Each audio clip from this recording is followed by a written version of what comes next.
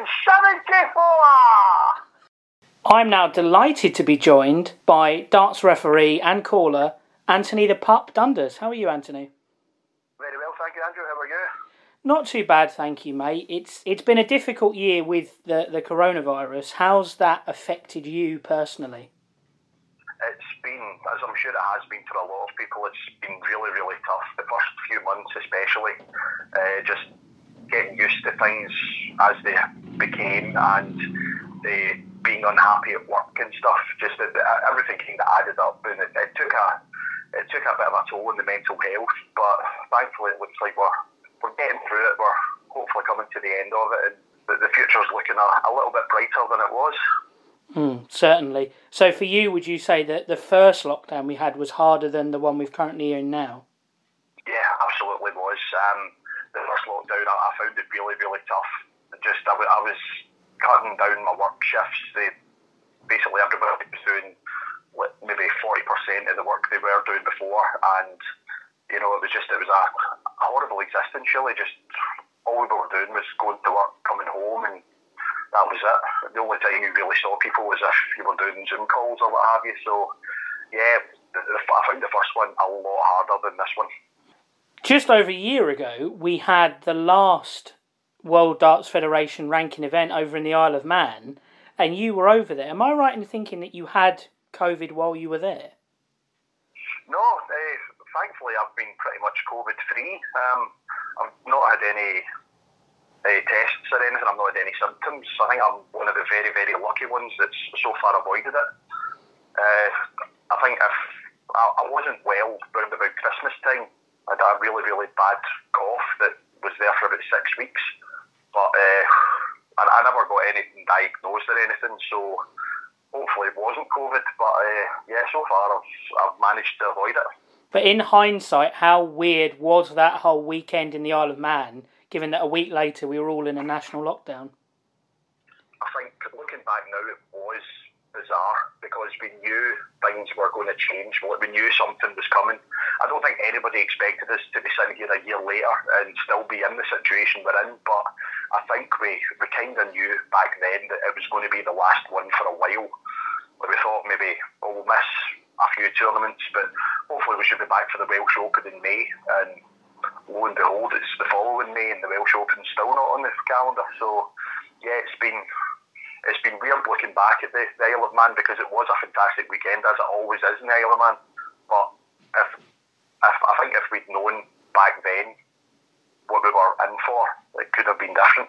And recently, you've been on a proper fitness kick, loads of long walks and stuff. Was that spurred on by the pandemic? Well, I've been furloughed. I started a new job in August, and I've been furloughed since October. And from October till about January, I was sitting on my backside doing absolutely nothing. And it just got to the stage where I looked at myself in the mirror and went, do you know what?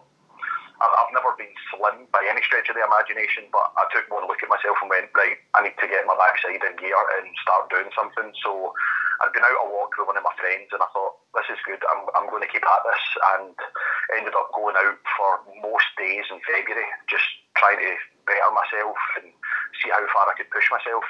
I ended up walking just over 120 miles in February, and I'm closing in on 100 for March. So yeah, there was something that I had to do. I had to make a change, and I feel so much better for it, because it's not only improving my health, it's improving my mental health as well. And where would you say your mental health is now compared to, say, where it was a year ago? I'm in a totally different place now, to be honest. I'm feeling a lot more positive. I've started a new job, which I love. I'm going out, I'm walking, I'm seeing friends now, albeit from a distance, but I'm loving being out and just seeing bits of Glasgow that I haven't seen for a long time. And I'm building up. I'm doing a charity walk at the end of April, so I'm building up for that. It's a 17-mile walk around the football stadiums of Glasgow. Doing it for the Kilbride Hospice, which is a fantastic unit up in East Kilbride near Glasgow that take care of people like going through palliative care at the end of their life, like cancer sufferers, etc. And I've raised £710 for them so far, so hopefully we can get that number up as well. And I'm building myself up to trying the 17-mile walk, but it's tough, but I'm loving every minute of it. Fantastic. And on the fitness side of it, is there an end goal you've got in mind in terms of weight loss or whatever? It's just to generally improve my fitness. There's a heart condition running the family, and I've got something called Wolff-Parkinson-White syndrome. So I kind of have to take care, and carrying the excess weight I have been carrying, it's not doing me any favours. So as long as I can maybe lose a couple of stone and just get myself down to a reasonable weight and maintain it, then I'll be happy. It's not about vanity or anything like that. It's just trying to improve my health more than anything. Now on to a happier topic. When did you first get exposed to darts? When I was a kid, really. My dad was a really good darts player when he was in his youth. He never really took it seriously as such, but he always told me stories of teams he had played for and against players he'd played against. And there was always a dartboard in the house, so that kind of gave me the bug at the start. And I didn't start playing myself until I was 18, but just once I started playing, I caught the bug for it. And the stories my dad told me of playing against a guy called Alistair Forrester, who was a Scotland player. He was on Bullseye as well, was a fantastic guy. He used to tell me stories of playing against him, and I would just shrug them off like, yeah, Dad, no problem, that's fine. And on one occasion, I bumped into Alistair Forrester, first time I'd ever met him. I said, I think you know my father. Told him who he was, and he went, oh my God, what a darts player he was. Told me the exact same stories. So I'm sorry for doubting you, Dad. But yeah, it was him that got me into it, and we started playing in the Rutherglen Darts League together. God, 2004, late 2004, and I caught the bug from it, and I've never looked back. So how did you then get into the calling side only a couple of years later? Well, I started playing counties for Renfrewshire, and Scottish counties is a little bit different to the English because we don't have an MC as such. Everybody just takes shots each at calling games. So if you're on last, you'll maybe call the first game, and so on. So I started helping out at Renfrewshire, and then I moved to East Renfrewshire, which is now Greater Glasgow, who I'm still playing for. And I just found that I was quite handy with the numbers. I quite enjoyed it, and I just went from there. I went to a tournament in Alloa. It was the Forth Valley Masters, which was a continuation of a tournament I had won the under-21s at the year before. I was too old to defend my title, so I decided to help, and I ended up refereeing the final. But it was a different kind of pressure, but it was something I really enjoyed, and decided that, maybe I could make a career out of this, if you like. And within a few years, I was refereeing other tournaments here and there, doing more at counties, and then the big guns came calling, if you like. And in terms of the playing, I know one of your goals was to get on the BDO rankings, and you managed that in 2018 with a run to the last 32 at the Isle of Man Classic.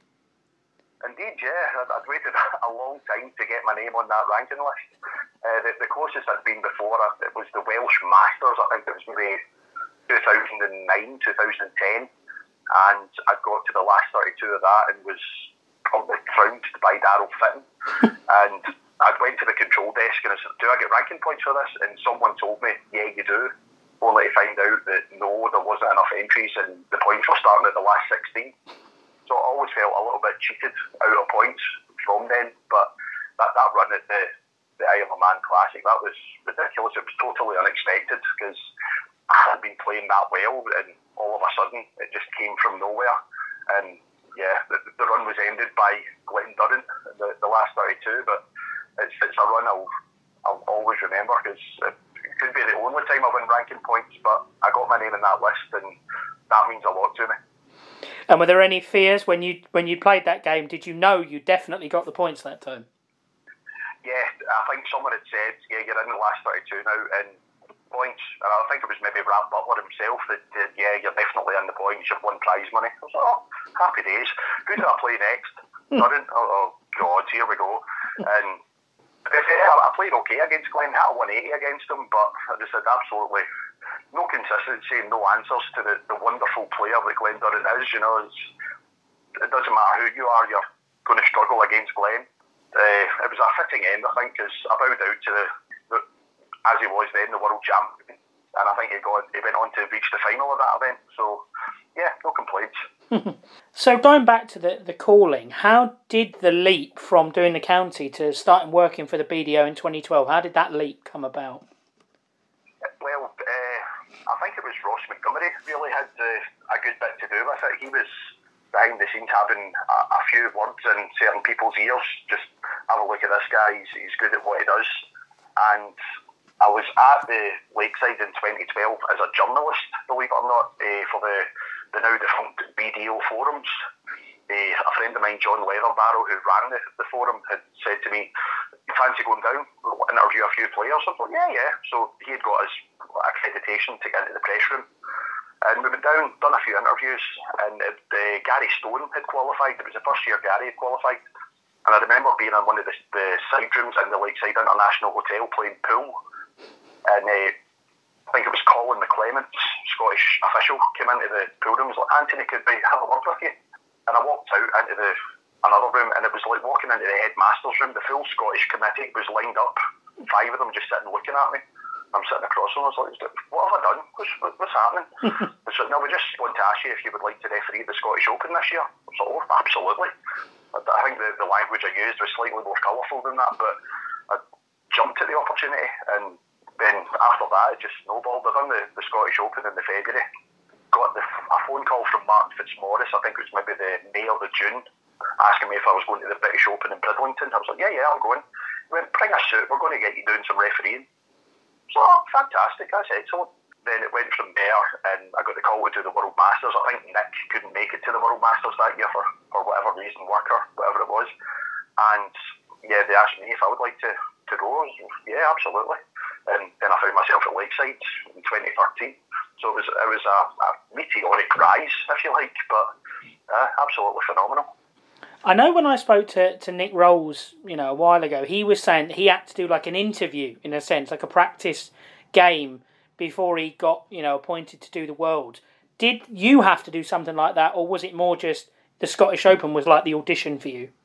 I think the Scottish Open was something like an audition. I think, obviously, some members of the Scottish Darts Association were involved in the BDO as well. So I think they reported back to Martin and just said, "Yeah, he's good, give him a try." And that's when he phoned and asked if I wanted to do the British Open. And I've never been too nervous in my whole entire life, I don't mind telling you. But yeah, I think it probably the British Open was more of an audition just to see if I could handle a slightly bigger stage than the Scottish, and thankfully I seemed to impress. Would you say you were more nervous then for the British Open than for when you made your Lakeside debut in 2013? It was a totally different kind of nervousness at Lakeside. Obviously, it was my first time on a big stage. I'd been going to the Bridlington Spa for years as a player, and watching these guys on the big stage in the Bridlington Spa and think, God, I'd love to be up there one day. At the time, thinking I would be up there as a player, never thinking I'd be as a ref. But being on the Lakeside stage was completely different, just with the TV cameras and the thousands and thousands of people. It was mad. I had to pinch myself. Just, yeah, you're definitely here. So, but oh wow, it was amazing. When you made that debut at the Lakeside, what are your memories of the first game that you did? First game I done was Gary Robson and Gary Thompson, and it will always be remembered for a slight mess up with the scoreboard. A score wasn't inputted, and I hadn't noticed, which was my first mistake, and ended up we had to stop the game to get it all sorted. Martin Fitzmaurice stormed the stage, and eventually we got it sorted, and Gary Robson ended up going on to lose that match. And at the time I felt really sorry for Gary, because if something's going to go wrong on the big stage, it will happen to Robbo. But I guess it was a baptism of fire, if you like. Everything went well after that. But yes, I think I'll always remember that very first game for the complete and utter hell that it was. And to you, obviously you were there for a number of years as referee. What made the Lakeside so special? It's just the home of darts. Darts, I should say. It was a room that has so much history and prestige, and even if I was to walk into the Lakeside Country Club right now, I would still have the same reaction. I'd still have, a tingle up my spine, my hairs would be standing on end, goosebumps, the lot. It's just a room like no other in darts. I mean, I've never been to the Ali Pali, and I would love to go, but I don't think it would have the same feeling as walking into Lakeside. It would be amazing, don't get me wrong, but there's no feeling like walking into Lakeside knowing the amount of history that's happened on that stage. You've done a number of, the World Championship finals, you've done the World Youth Final. What would you say was the favourite game you've officiated on in the BDO system? Favourite games I've officiated on? Well, there's a few. For years and years, I always said that my favourite game I ever refereed was the semi-final between Jan Dekker and Alan Norris, because it went to the tie-break at the end of the 11th set. Recently, the final Lakeside, I done Richard Veenstra and Nigel Hayden in the first round. Again, that went to the sudden death final leg in the last set. That was another phenomenal match. It was two contrasting styles of throw. You've got Richard, who's quite fast. Nigel's very deliberate. But it was just a pleasure to be there, just involved in a game, because I hadn't really done many matches that had gone to a tie-break. Apart from that, the other game that really sticks in my mind was 2015, Scott Waits against Ross Montgomery in the second round, because Ross had a bull finish. I think his first start it was either the 25 or it was just outside, and he totally blocked the bull. And I think he was standing somewhere near Birmingham when he threw it, and somehow managed to hit the bull. Just because I've been friends with Ross for a lot of years, and it was him that got me started really going to tournaments. It's something that sticks in my mind, because it was kind of a surprise game shot. It was like, game shot, and how the hell did you hit that? It was the best bull finish I think I've ever seen. And you get a different perspective as well as a referee. Have there ever been any players who've thrown you with the way they try and check out things or the way they score? Yes. Yes is the simple answer to that. Another one that sticks in my mind was refereeing for Richie George, and he had 121 left. So I'm like, Richie, you require 121, and I'm looking the treble 20 dead in the eye, and I heard the first dart hit the board, and I'm like, where the hell did that go? And it was in treble 14. And before I could even count what treble 14 was, he'd thrown the second and hit treble 13. So I'm like, right, tops left, I hope. And I'm looking at tops, and he just missed it. Between him and the likes of Jeff Smith, who loves going for a 17 every now and then, Jeffrey de Graaf was the same. There has been a few that you're kind of thinking, oh God, what are they going to do next? But you kind of get used to them after a while, and you realise that they could go awkward ways. But once you're game to their game, if you like, you get used to it and you can figure them out. And what would you say is the best walk-on song, or the best walk-on you've experienced while you were at the Lakeside? The best walk-on song in all the time I was at Lakeside was probably Jan Dekker's, because I don't know why, but it's just a really, really good. It's just a song that I really, really like, and it kind of got the whole place up and like da da da da da da da da, and the whole place would go mad. But walk-ons themselves, I think the best, without a shadow of a doubt, has to be Ted. Seeing Ted Hankey walk on at Lakeside is just an experience like no other. I was lucky enough to qualified my last year at Lakeside, and it was one of those ones that usually we'll sit in the referee's room if we're not refereeing, we'll just chill, but it was one of those ones we were all out watching that walk-on just because it was so iconic. Yeah. I thought you might have said for walk-on song Mark McGuinness, because I know, like me, you're a bit of a wrestling fan. Well, as good as that is, Mark was my pairs partner for a good while, so I think that might be favouritism. But obviously, the years you were there, you were part of, what became known as Team Ref, and you guys are all super close with each other. What did that mean going into the tournament, having those guys around you to lean on, bounce off during the tournament? We're all brothers. It's like a brotherhood. We are, as you say, really, really close. Love every single one of them. I mean, even Hugh, when he was part of Team Ref, we still keep in touch with Hugh. We love him as well. But it's good to know that when you come off a stage, if you've had a couple of mistakes or whatever, you're not going into criticism, you're not going into somebody berating you for making a mistake. Those guys have got your back. You can walk off stage, you could be angry that you've shouted 92 instead of 93 or whatever, and you'll get a pat on the shoulder and say, it's fine, don't worry about it. It's just, and they give you the kind of push you need to get your confidence back.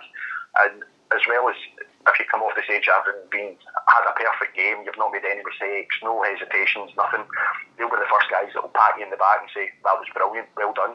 We just were there for each other, and anything that crops up, we deal with it together, because that's what brothers do.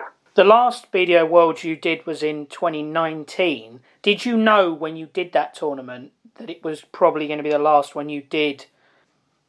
At the time, not really. I was quite happy to carry on, but just over the coming months after that, and we saw things were changing and weren't really going in the direction we wanted them to go. And we all made our own decisions independently of everybody else. So at the time, I think there was maybe a feeling that something could happen, but we weren't really looking that much in front. I don't think. We were just wanting to see what the next tournament would be and how it would go. And obviously, when we did find out it would be the last one, like when we all decided, it took a while to hit home, to be honest. I mean, it must have been strange watching the 2021. Not only was it not at the Lakeside, but also it was a whole new reffing team as well. Yeah, it was. I suppose it was strange watching, but it was just good that there was a World Championship being played. Obviously, we can say what we like about the circumstances and what have you, but they put on a good tournament, and it was fantastic to see Wayne winning the World Championship. He's another guy that I've known for a long, long time, and he's a good guy, Wayne. I've got a lot of time for him. So to see him winning that World Championship, it was fantastic to see. And as far as the refereeing team that was there, it was strange watching, knowing that it wasn't us, but they done a fantastic job between them. We mentioned the Isle of Man already, but 2020 actually did start quite well for you because you were the MC at the Celtic Challenge and you got to host the Dutch Open as well. They must have both been great honours for you.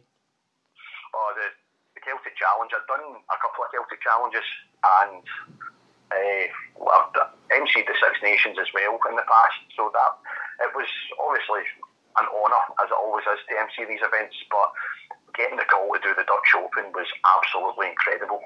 I mean, the Dutch Open's the biggest darts tournament in the world by size. There's thousands upon thousands of people, and having been at the Dutch Open as a punter before, seeing what it's like and knowing I was going to be on that stage in front of a couple of thousand, it was again a different pressure, but I absolutely loved every second of it, the 2 years I've done. Back on the playing side of things, you were recently involved with one of the WDF Challenge weekends. Did you enjoy that? Yeah, I certainly did. I've been playing a lot of stuff on Dart Connect recently. We've got an international lobby that we play in, and it's like myself, Ross Montgomery, Ryan Hogarth, Jim McEwen, Alan Suter plays in it. Now that he's a tour card holder, he might think he's too good for us now, but Martin Adams plays in it, Sean McDonald, who was at Q School. Then you've got guys like Scott Campbell, Justin Thurley, who lives in Denmark, was originally from England, lives in Denmark now.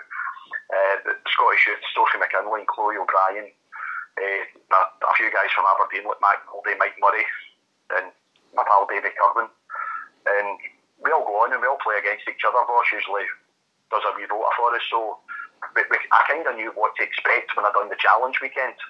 But it was just nice to play against people from here, there and everywhere. It felt like I played half of the population of Canada when I was on. It seemed like every second person I played was Canadian, and they were all really friendly, and it was really, really nice to play against them. I think I lost more than I won, but it was a nice couple of nights to have.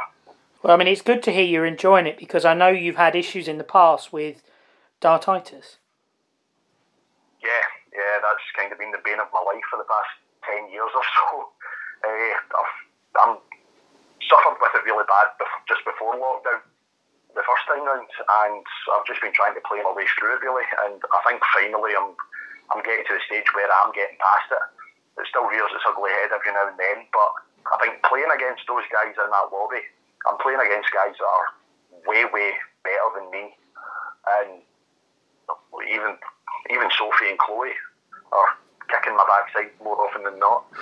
But it's just nice to be playing against these people, and if I take the occasional leg here and there, it's all the more sweet. But I'm finding myself playing a little bit more steady. I think I just need to find more time to practice, and hopefully it'll all come back together. I mean, you say you've struggled with it for a while. Is there anything you can pinpoint as to where it initially started? I could tell you exactly what I was doing the first time it happened to me. I was playing a Legends exhibition in Alloa, and I was playing against Bobby George, and Little Richard was the MC.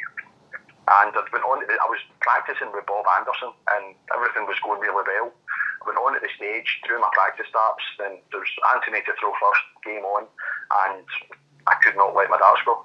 The first dart I tried to throw, it took me about 4 attempts before I finally got it in the board. And my first score was 21. And Bobby went up behind me, threw one dart, hit treble 7, scored 21, took his dart out of the board. I was like, oh, here we go. Laughing stock. But just after that, it's just something that's stuck in my head, and I get through it, and then it comes back, then I get through it again, and it's the most frustrating thing in the whole entire world. Yeah. I mean, I'm just not very good, so I haven't had any issues with it so far, but I know, speaking to players, it can be incredibly debilitating. Yeah, it's one of those things when you get more and more frustrated, the worse it gets, and that makes it even worse again. Because there was a time I was trying to let my darts go, and my trailing hand was nearly hitting the floor. I was that bent over trying to let it go, just because my whole body was just contorting in ways that it really shouldn't. But people say that there's different methods to use to try and get rid of it, and some of them do work, some of them don't. But it's in your head. It's just trying to find something that can help you get away from it, and then working on it that way. But it's not easy. It's definitely not easy. Your nickname is The Pup. What's the story there? That came from my first ever Monday night team, which was the Royale in the Brother League, just south of Glasgow. I think I'd won my first game for the team, and one of the elder statesmen of the team just turned round and he shook my hand and just told me, listen son, don't you be getting ideas above your station, you're still just a pup. And it stuck, and people just kept calling me pup after that. So I thought when I first started doing the circuit and stuff, I went, do you know what, I'm going to get that in a shirt. I like that. So I was the pup then, and I'm still the pup. I'm quite an old pup now, but it's stuck. Oh, and as you know, me and you were talking about before we started recording, hopefully we're coming towards the light at the end of the tunnel, or whatever expression you want to use for this pandemic. Yeah. And hopefully we're going to have some live events soon. What have you missed the most about in-person competition and being at events? I've not even missed playing that much.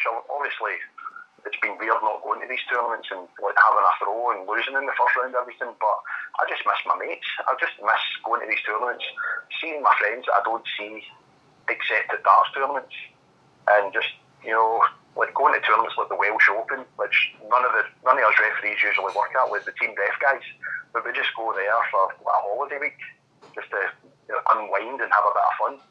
It's the camaraderie and the friendship I miss more than anything else. Well, I know you'll be looking forward to the British Open later in the year as well, because Nick Rolls tells me you're a dab hand on the karaoke. It has been known. I've been known to strut my stuff on the karaoke every now and then. Yeah, we usually go into the South Cliff across from the Spa for a little sing-song every night. Good fun is had by all. I'm missing that too, has to be said. Well, thank you very much for your time this afternoon, Anthony. You've now completed the lineup of Team Ref on the podcast, well, aside from you, but hopefully we're able to get back to live darts soon, and we can hear your distinctive calls, and you can enjoy the darts as well. Oh, I certainly hope so, Andrew. I certainly hope so.